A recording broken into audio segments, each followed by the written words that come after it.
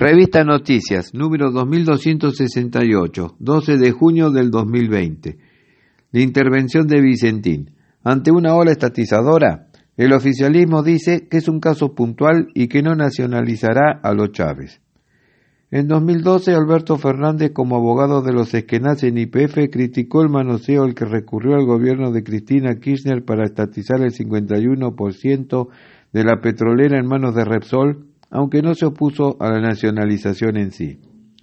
8 años después, sorprendió cuando como presidente, y sin avisarles a los dueños de Vicentín, las familias Vicentín, Nardelli y Padoan, anunció este 8 de junio la estatización de la séptima empresa que más factura del país y la sexta que más granos, aceites y harinas exporta, y que entró en convocatoria de acreedores antes de la pandemia, en el final del gobierno de Mauricio Macri.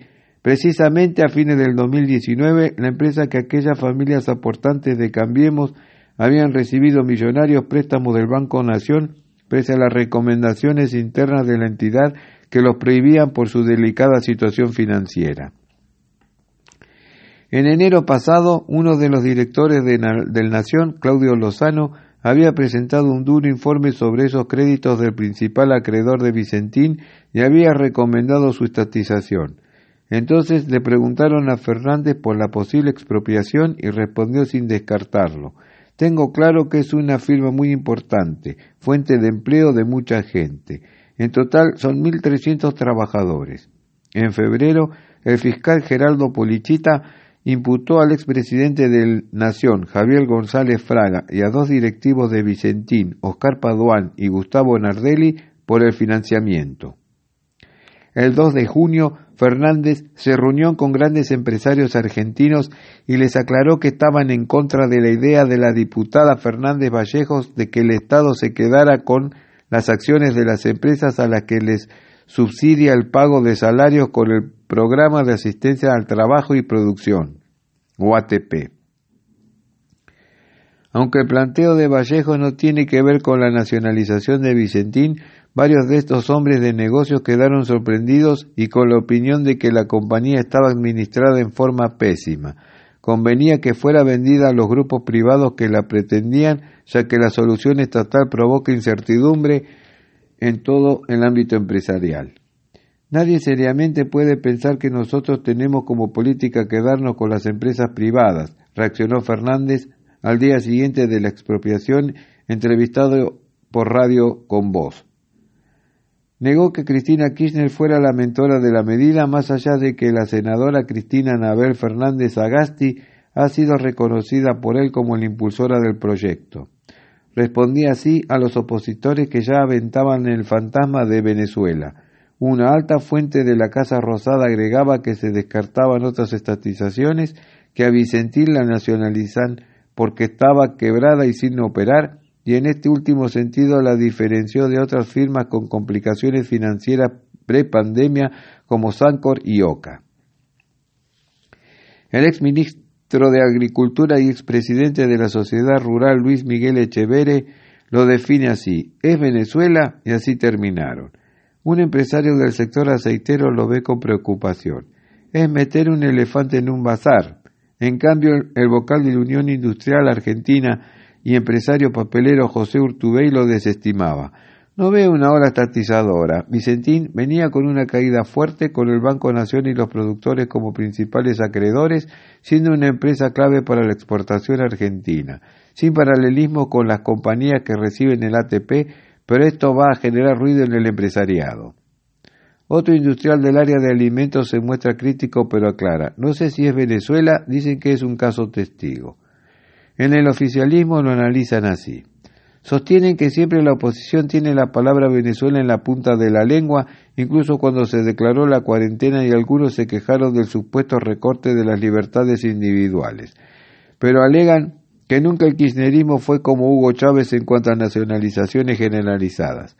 Es cierto que estatizó el Correo, Aguas Argentinas, Devenida Enaiza, Aerolíneas, las AFJP, YPF y Chicone, pero argumentan que tanto Néstor como Cristina Kirchner adoptaron expropiaciones emblemáticas pero puntuales. Nunca quisieron estatizar Clarín o Techint, pese a las que peleas que tuvieron, aclaran. Ni nacionalizaron tanto como Chávez, ni pagaron grandes indemnizaciones como él, ni las gestionaron mal hasta hacerla fundir. Discriminan mientras tiran en privado munición gruesa que nunca explicitarían contra el expresidente venezolano. En 2008 se estatizaron las AFJP porque eran una estafa, eran ineficaces y estaban en plena crisis mundial. Recuerdan. Ahora lo de Vicentín tampoco sucede en cualquier momento. Es una empresa en situación extremadamente crítica, mal gestionada, con oscuridades no solo por los créditos de Macri, sino por cómo se manejaba en el concurso en Santa Fe. Es clave para la liquidación de divisas porque no solo los productores retienen granos, también las cerealeras, y esto ocurre justo en el momento de tensión por el dólar. No sé si es relevante para el mercado interno de alimentos, pero no tiene nada que ver con la ATP, continúa.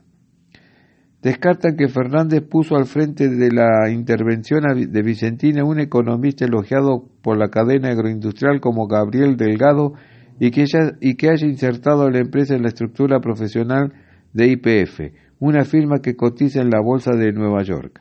Frente a los temores de las aceiteras privadas de que la nueva competidora estatal distorsione el mercado, recuerdan que la petrolera nacional convive con las demás con las mismas reglas del juego. Alberto puede estatizar o privatizar, es un pragmático, concluyen.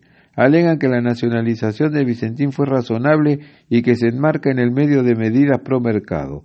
Está buscando salir del default y reestructurar la deuda, aún modificando las posiciones más principistas que al comienzo tenía el ministro de Economía, Martín Guzmán. Está dialogando en buenos términos con el Fondo Monetario Internacional y en política internacional está tejiendo buenas relaciones con los grandes líderes de Occidente. En el empresariado, sin embargo, dudan. El dueño de una alimentaria comenta: es raro que ellos quieran marcar la cancha del sector con Vicentín. Extrañó la rapidez y la sorpresa de la medida. Hemos tenido la experiencia de empresas estatales y no han sido eficientes. Esto último también esgrime Echeverre, que responde cuando se le pone el buen ejemplo de la gestión de YPF. Pero hoy hay juicios por miles de millones de dólares en Estados Unidos. Son aventuras empresariales que todos los argentinos pagamos. Se preguntó si los productores que son acreedores podrán recuperar lo que se les debe y advirtió contra la posibilidad de que se pongan precios políticos en el sector. Aunque su ex compañero de la mesa de enlace y que es presidente de la Federación Agraria, Eduardo Bussi, apoyó la medida.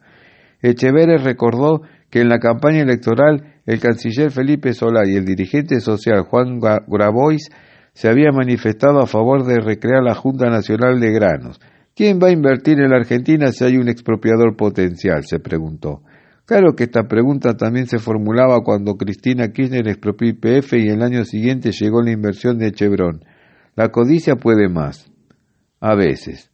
Pero algunos empresarios responden que YPF ya había sido estatal y en cambio Vicentín era una compañía familiar, por lo que su nacionalización infunde temor entre ellos. Habrá que ver cómo el Estado devuelve los $1.000 millones que la aceitera debe a los acreedores. Al frente de ellos está el Nación, aunque entre los participantes también figura la Corporación Financiera Internacional, brazo del Banco Mundial para prestar al sector privado, el Banco de Desarrollo Holandés, FMO, y la Asociación de Cooperativas Argentinas, ACA.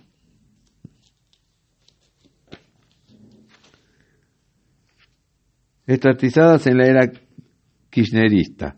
El correo. Lo primero que expropió Néstor Kirchner fue en 2003 el servicio postal, en manos de Franco Macri y en concurso preventivo. Arrastra pérdidas.